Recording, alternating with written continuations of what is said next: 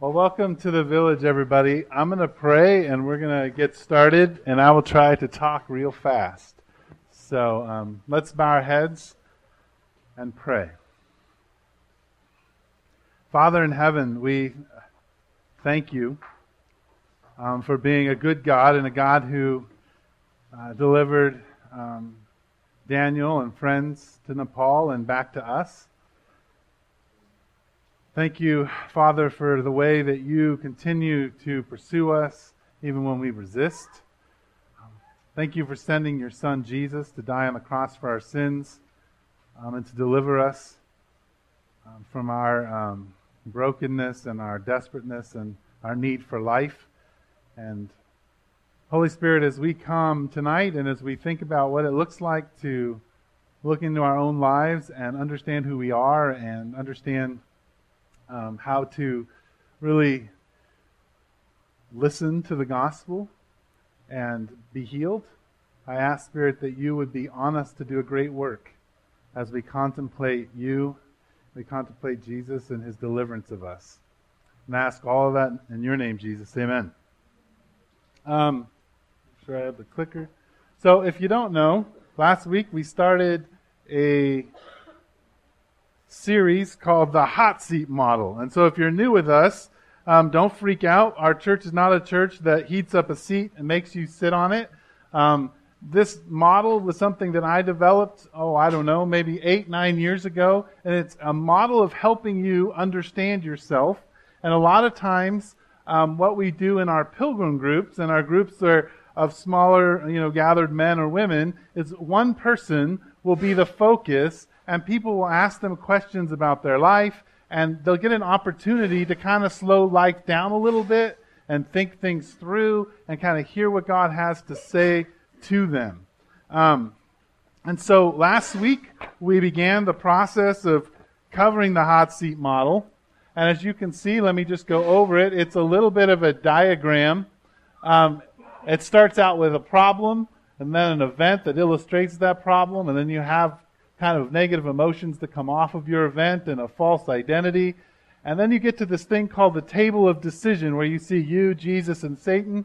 And that's at the core of what this model is about, is helping you get to a place where you can understand what kind of choices you're making in life and how you are choosing to either follow Jesus or follow the enemy. Now, to kind of give you I'm going to do a little bit of review from last week, but I want to start out in Matthew chapter 11. I'm going to jump all over the place, so if you want to write these down and check them out later, that would be great. You don't need to move around to them, but I'm going to go to Matthew chapter 11, verse 28 and following, and it's Jesus is speaking in this passage, and it kind of illustrates this whole model and helps us understand what we're doing and kind of where we're headed. So let me read it to you. It says, Matthew 11, verse 28 and following, says, "Come to me, all you who are weary and burdened, and I will give you rest. Take my yoke upon you and learn from me, for I am gentle and humble in heart, and you will find rest for your souls. For my yoke is easy and my burden is light." Now, as I said last week, a burden is actually a teaching of a rabbi. So Jesus here is talking about how burdensome the teachings of the rabbis are to the people. And it's true. The rabbis had many, many laws, like 600 and some of them that they had added to things to kind of control people. And it was burdensome. And so what Jesus is saying to the people at the time is that his burden, his teachings, are actually light. They're not something that's going to hold you down. They're not something that's going to encumber you. They're actually going to release you. And he goes on beyond that to say that he's gentle. Like he offers you his character. Okay? So, as I was thinking about this, I thought, if Jesus is the ultimate rabbi, then there is also another rabbi, someone offering us teaching. And that is Satan. Now, if you are not a Christian, you may be freaking out here in a minute and saying, "Whoa, Pastor's talking about Satan."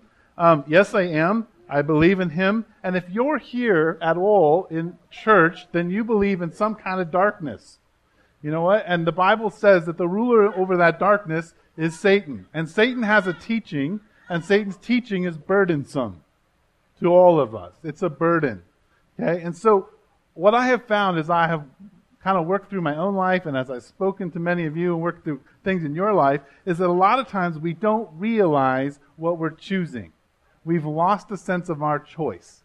And so this whole model is designed to help us get to a place where we can actually own our choices, to know what we're choosing. Okay? So that's kind of where we're going. So last week we covered two things. We covered the first one, which was the problem, and the second one being the event. There's a little table of decision for you. And so I put together this little slide. Now, obviously, I'm not like Daniel. I don't have cool little things. Or I guess Kelly put those little icons in there to make people laugh. But what I did is I put these letters up here because when we talk about the problem that you and I might have, the first thing you got to understand is that if you're here at church tonight, then you have a problem. You understand that you need healing. In fact, the whole Village motto is healing the city one person at a time. And I guarantee you that all of you have problems. And if you don't, if you think, oh, I don't have problems, I mean, maybe sometimes I get a little upset at this or that, but basically my life is fine, I don't have any problems, then because their children are in here, I won't say what I think about what you think, okay? Because you do have problems. We all do. I have problems. I have things that I'm wrestling with. But a lot of times we're not aware of those. So I've got these letters up here, and they represent what psychologists in the wellness world call wellness, like they're categories of wellness. And they're actually very helpful in helping you and I understand kind of how we need to approach service on a Sunday evening, how we need to approach pilgrim groups, how we need to approach one-on-one conversations we have with people, the kinds of things that we need to be thinking through to understand kind of where things are not working in our life, what's not going on. That's good, okay? But before we get there, I want to quickly read to you Colossians chapter 3. And you should write this down because this is a key verse that you're going to want to hang on to.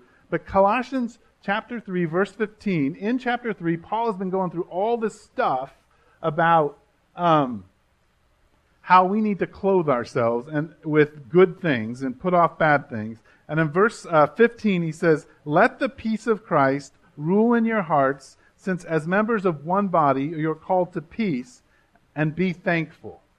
So these areas that we're going to go through up here, when we think about our problem, the thing that we really, really want is for the peace of God to come rule on these areas. The thing that I need in my life in these areas is God's peace. Right? If you think about life, and you go look at the news, and you think about all just kind of going through life every week, you realize that peace does not exist, right? Peace is not in your life. Peace is not always in my life. We need the rule of peace to come in a lot of areas. So the first letter up here is R, and R stands for relationship, right? Relationships are at the core of where we struggle, right? Maybe it's an issue between you and your son. Maybe it's an issue between you and your wife. Maybe it's some things that with people you work with. Maybe it's the way you have, issues with your mother, or we could go mother-in-laws, or we can go on and on and on in these things where relationships don't have peace, right? So one of the things that you can think through as you think about the things you wrestle with in life is, where in my relationships does peace not exist? And that can begin to help you when someone says, "How are you doing?" You can think, well, I wonder how I'm doing with my mom. I wonder how I'm doing with my son. Like, you can begin that process. The second one on here is emotions, right? And most of us, we know that there's some level of emotional issue in our life, right? We don't have control of our anger, or we just feel despaired when we roll out of bed. Like, we know that our emotions aren't all together. So kind of being able to just identify your emotions, saying sometimes I can't control my anger, or sometimes I'm really frustrated, or sometimes I just feel super, super scared, or I have a lot of anxiety. See, you need the rule of peace to be in that area of your life. So when somebody asks you, then you can say, well, man, I'm struggling with anger, right? You have a place to begin.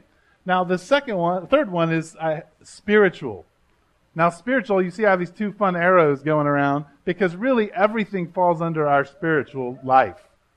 And really here is the core issue of everything, because Spiritual wellness means that you have decided that the God of the universe is going to be the one that you worship, and not your money, not your spouse, not your status, not how you feel about yourself, not the toys that you have, not the video games that you play, not the cool sound systems you have, not how fun it is to watch your football teams. Like, that's not the thing that you're going to organize your life around, but Jesus is the thing that you're going to organize your life around, right? So as you walk into church, one of the things that you can ask yourself, or any kind of small groups where Jesus is being talked about, is, do I really have Jesus on the throne in my life, or is there other things that I've organized my life around and I don't want anyone to take that away from me, right? That would mean that you have a problem. You have a place to start if you have something else on the throne. Now, the next one is another E, is environmental. When I took environmental psychology, it was shocking to me how much people's mood, how they feel about themselves, are influenced by the environments that they're in, right? This could go from cleanliness to how bright things are, light in places, to how whole neighborhoods are structured. Our environments impact us. One of the reasons that you come into this church and there are couches and things are painted and art's on the wall and the flow for the food in the kitchen, it's an environment where we're hoping that you can feel at ease in, that will lift your spirit, that you can feel like, oh, this is my home. I could fall asleep here. I don't have to be on. I can just be me and sit in the corner if I need to. Or I can be the funny person, or I can cook, or I can clean. I can feel at home here, right? Environment has a big impact. So when you come in to church, you should think about, man, I wonder how my environment impacts me. How does it impact how I feel about myself? Might be a place you need to talk about stuff, right? The next one is occupation, meaning your job, right? Things that you do. Like a lot of us define ourselves by what we do, right? How often, usually when you meet somebody new, it's like, oh, hey, okay, you figure out their name, and then you forget it. And then once you've asked them like 3 times and you feel real stupid, or you get your wife to do it, or you have your kid do it, or whatever it is to remember their name, then you want to know like where they grew up and what do you do for a living, right? Because living defines us. So any time that we're wrestling with the thing that defines us, the work that we do, maybe it's being a mom, maybe it's being an engineer, whatever it is that we do, or the conflict between those two things, we have a problem. We have something to talk about. We have something that's affecting us. And then I'm going to just put I and P together. I is our intellect, and P is our physical, what's going on physically with us. But I think I is really important in that for a lot of us, it's very difficult to learn things, right? We have learning disabilities, or we have mental ways that we're not able to acquire new information, or everybody is, I'm always talking and telling you what you need to think, and you're very kinesthetic, and you want to get into it and practice it, right? And so you have some ways of learning differently. Well, actually, that's a problem. It's because not everybody learns the same way. And so it could cause conflict. Also, some of us just have issues mentally that are just hard for us to overcome. That's something to talk about, to be honest about, to put out there. It's a problem, right? And the last one is physical. We all know that we're dying, right? We're just like grass. We're blowing away. It's very short life on this little rock, right? And so that physicalness, like the degeneration of our body, it impacts our souls and how we feel about ourselves. So I wanted to give you a little bit more detail about these problems, because I think what I'd like to do is create a grid for you when you come on a Sunday, or you go to a pilgrim group or a monastic community, or you sit with a pastor or somebody in this community who knows Jesus, that you have some places that you can say, oh yeah, well, maybe the relationships aren't going that way. Well, maybe my environment is impacting me, and that you have a place to talk about things, okay? I want that to be there, and that's very, very important. So the next thing that we have to deal with in life, and I don't know if I put a slide, yes, is event. And I'm not going to spend a long time talking about this because I talked about it last week. But one of the key important things in this model is for you and I to identify the events in our life, in particular, that tell us or kind of explain in detail or illustrate the problems that we're struggling with. A real simple one is, maybe, I'm struggling with my mom. Well, that doesn't tell me anything. Tell me a moment where there was a conflict with mom, right? So giving people a moment, an event, right, where things actually happen. So last week I read to you out of Luke chapter 9, just to illustrate that, and we're going to play with this story, so I'm going to go back to it. But Luke chapter 9, James and John, who happen to be called the sons of thunder, have a little experience in Matthew chapter 9, verse 51. They're going with Jesus, and it says, this speaking of Jesus, as the time approached for him to be taken up to heaven, Jesus resolutely set out for Jerusalem. And he sent messengers on ahead who went into the Samaritan village to get things ready for him. But the people there did not welcome him because he was headed for Jerusalem. They don't like the Jews, so they didn't want him to go there. When the disciples James and John saw this, they asked, Lord, do you want us to call fire down from heaven to destroy them? But Jesus turned and rebuked them, and they went to another village. Now, you could ask James and John after this, how you doing? And they're like, man, we just kind of feel like nobody likes us. Well, tell me how you know that. Well, we went to this village, they rejected us, and then when we wanted to blow them all up, Jesus said no. Which I don't know if this is like standard conversation. I think this is a conversation that happened over and over again, and Jesus had finally just said, we're done. We're not doing the thunder and lightning thing. It's over, right? So, but they have an event to look at, right? An event that illustrates how they're experiencing things in life. So, now, we're going to get to the next experience here, but I want to talk about a couple other events, and then how this all works. So, if you have a problem, and you nail it down to the event, the key to this model is for you and I to be able to get to the negative emotion that we're experiencing. Now, if you are sleeping during my sermon right now, wake up, okay? Because I know some of you do that, because I'm just not funny enough. So I'm going to tell you to wake up right now and listen to me, because right here, this is the thing that you have to know. Everything else you can forget about, because this is the place where I believe the enemy begins to attack you. And this is, if you don't remember or understand anything about this model, right now what I talk about is the most important thing for you to understand, okay? So in an event, you experience a negative emotion in a negative event, okay? Not in a positive event. And these negative emotions come to you very quickly. So I'm not talking about, you had an argument with mom, and then you thought about it for a while, and then you got really angry. No, I'm talking about that moment when you had a physiological experience. Mom looked at you and she said something, and all of a sudden, you felt it inside of your chest. You felt doubt. You felt anxiety. You felt anger. Okay? You had these emotions. Now, I had assigned you last week to pick a problem and then an event that illustrated it. So if you have those in your mind, now what I want you to do is think about the negative emotion that you experienced immediately after that. And I want to read to you the verse that I do not want you to forget. 1 Peter, and I talked about it last week just a little bit, but 1 Peter 5:8. And I'll explain how this is all connected.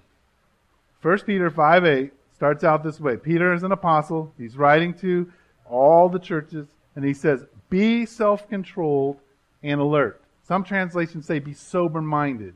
If you look all these words up in the Greek and you're all fancy, really all this means is when there's danger, like when you think you see somebody walk in your front yard at 9 o'clock at night, and especially guys, and they're like looking through the window, and they're running to each window, and like that tense, and they're getting their baseball bat, and maybe women are doing that too. I don't know. Everybody, you know that sense. You're like, whoever's in my front yard, I'm going to get them. Or, that sense of alertness, that's what he's talking about here. Whatever he's about to say, you need to be alert about it. He says, your enemy, the devil, prowls around like a roaring lion, looking for someone to devour. Now that word devour means consume. And I read once a long time ago from a commentator, he was kind of giving an example of this, and what he said was that it's like taking like a kid with a Slurpee, and those bigger straws, and he gets that Slurpee and he's like, that's what Satan is looking to do. He's prowling around, looking to slurp you up. And here is the place that he does it. In your physiological response to a negative event. At the moment of your anxiety, at the moment of your fear, at the moment of your awareness of all of this stuff, the enemy stops prowling. Now some of you are like, I don't believe in that enemy thing. I'm sorry, I do. So you just have to kind of shut that out if you don't believe it. But I believe it, and I think he's there, and that emotion, that negative fear, that's where he stops. And this is what I want you to know. If you don't remember anything from the next 3 weeks, that when you have an event, you experience a physiological emotion, you need to know the enemy is about to battle me. I am about to enter into a battlefield. It's a warning sign. It's the alert thing. It's the sober-mindedness. And here's what I want this model to be, and how I've worked so hard to get it to be, is a place where you can be aware of what's happening in the spiritual world, what's happening in your world, right? So I'm going to give you a couple examples about how this works from my life, and then from Abram's life, and from Adam's life. So I will start with Adam, and I'll just tell the story really quickly. So in the beginning, God created Adam and Eve, told them not to eat from a tree, knowledge of good and evil. They said, apples look good, and so they took one. They disobeyed. Now, God goes walking in the garden, and it says that Adam heard God walking in the garden. So there is his event, right? If you were to ask Adam about how he's doing after he met up with Jesus, or met up with God, and you got, all of the curses and punishments, he'd be like, things are not going well. Things are bad. Well, could you illustrate that? Well, I heard God walking in the garden, and what's the next thing he says? He was afraid.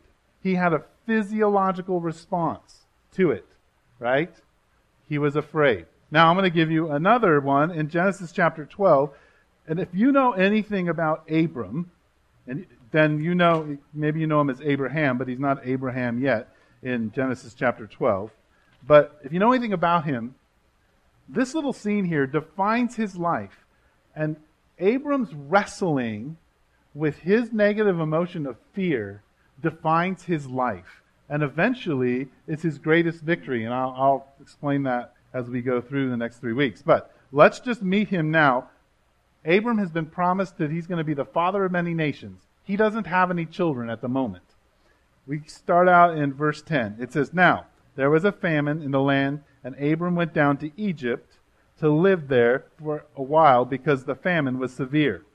As he was about to enter Egypt, he said to his wife Sarai, I know what a beautiful woman you are.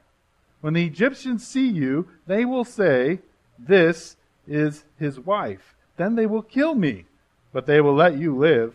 Say you are my sister, so that I will be treated well for your sake, and my life will be spared because of you. Now you can see that just from this scene, they're going to need a lifetime of counseling, just in all the issues. And we can even talk about Sarah's issues, or Sarai's issues in all this. What do you mean?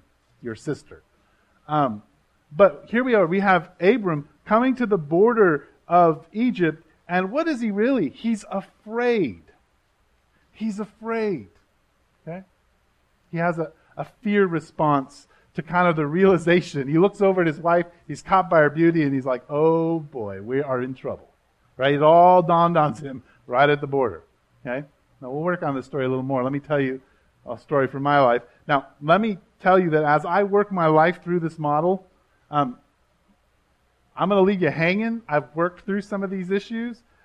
You don't need to fix them if you're in the issue, because I'm actually going to implicate you guys a little bit. I don't need it fixed. Just enjoy the story, okay? So, if you don't know, I used to manage like 14 or 15 units of apartment complexes and so duplexes, and I had 14 swamp coolers that I had to fix every year. I hate swamp coolers. Okay, I hate them because you have to do them well for them to last, or they don't last. And so there's a lot of work. They don't require a lot of brain power, but they require a lot of work that's just tedious. It's not difficult. Okay, I don't like it. So here's my story. At the beginning of the summer, if you were to ask me, how are you doing? I might say to you, I don't feel like anybody really cares about me. Oh, all right. And you might say to me, well, why don't you tell us an event that would illustrate that? Well, you see, I walked into the church building and realized that the swamp coolers were going to need to get fixed and before Sunday. And man, I was like, man, I do not want to go up on the roof. And I was upset about that. And somebody says, well, why didn't you ask anybody? Because that's a typical thing. Why didn't you ask somebody? Why don't you delegate? Why don't you ask somebody to help you? Right? It's a good thing. Well, I would say, well, honestly, I don't think anybody would do it because I don't feel like anybody, like I'm worth it. Right? I don't feel like I offer enough to ask anybody to give something to me. So really then my emotion, I'll tell you, my emotion when I walked in the sanctuary and it was hot was despair. And for me, it's really interesting, and here's the important thing about this model, is for despair, there is a false belief, which we'll get to, that's attached to my emotion.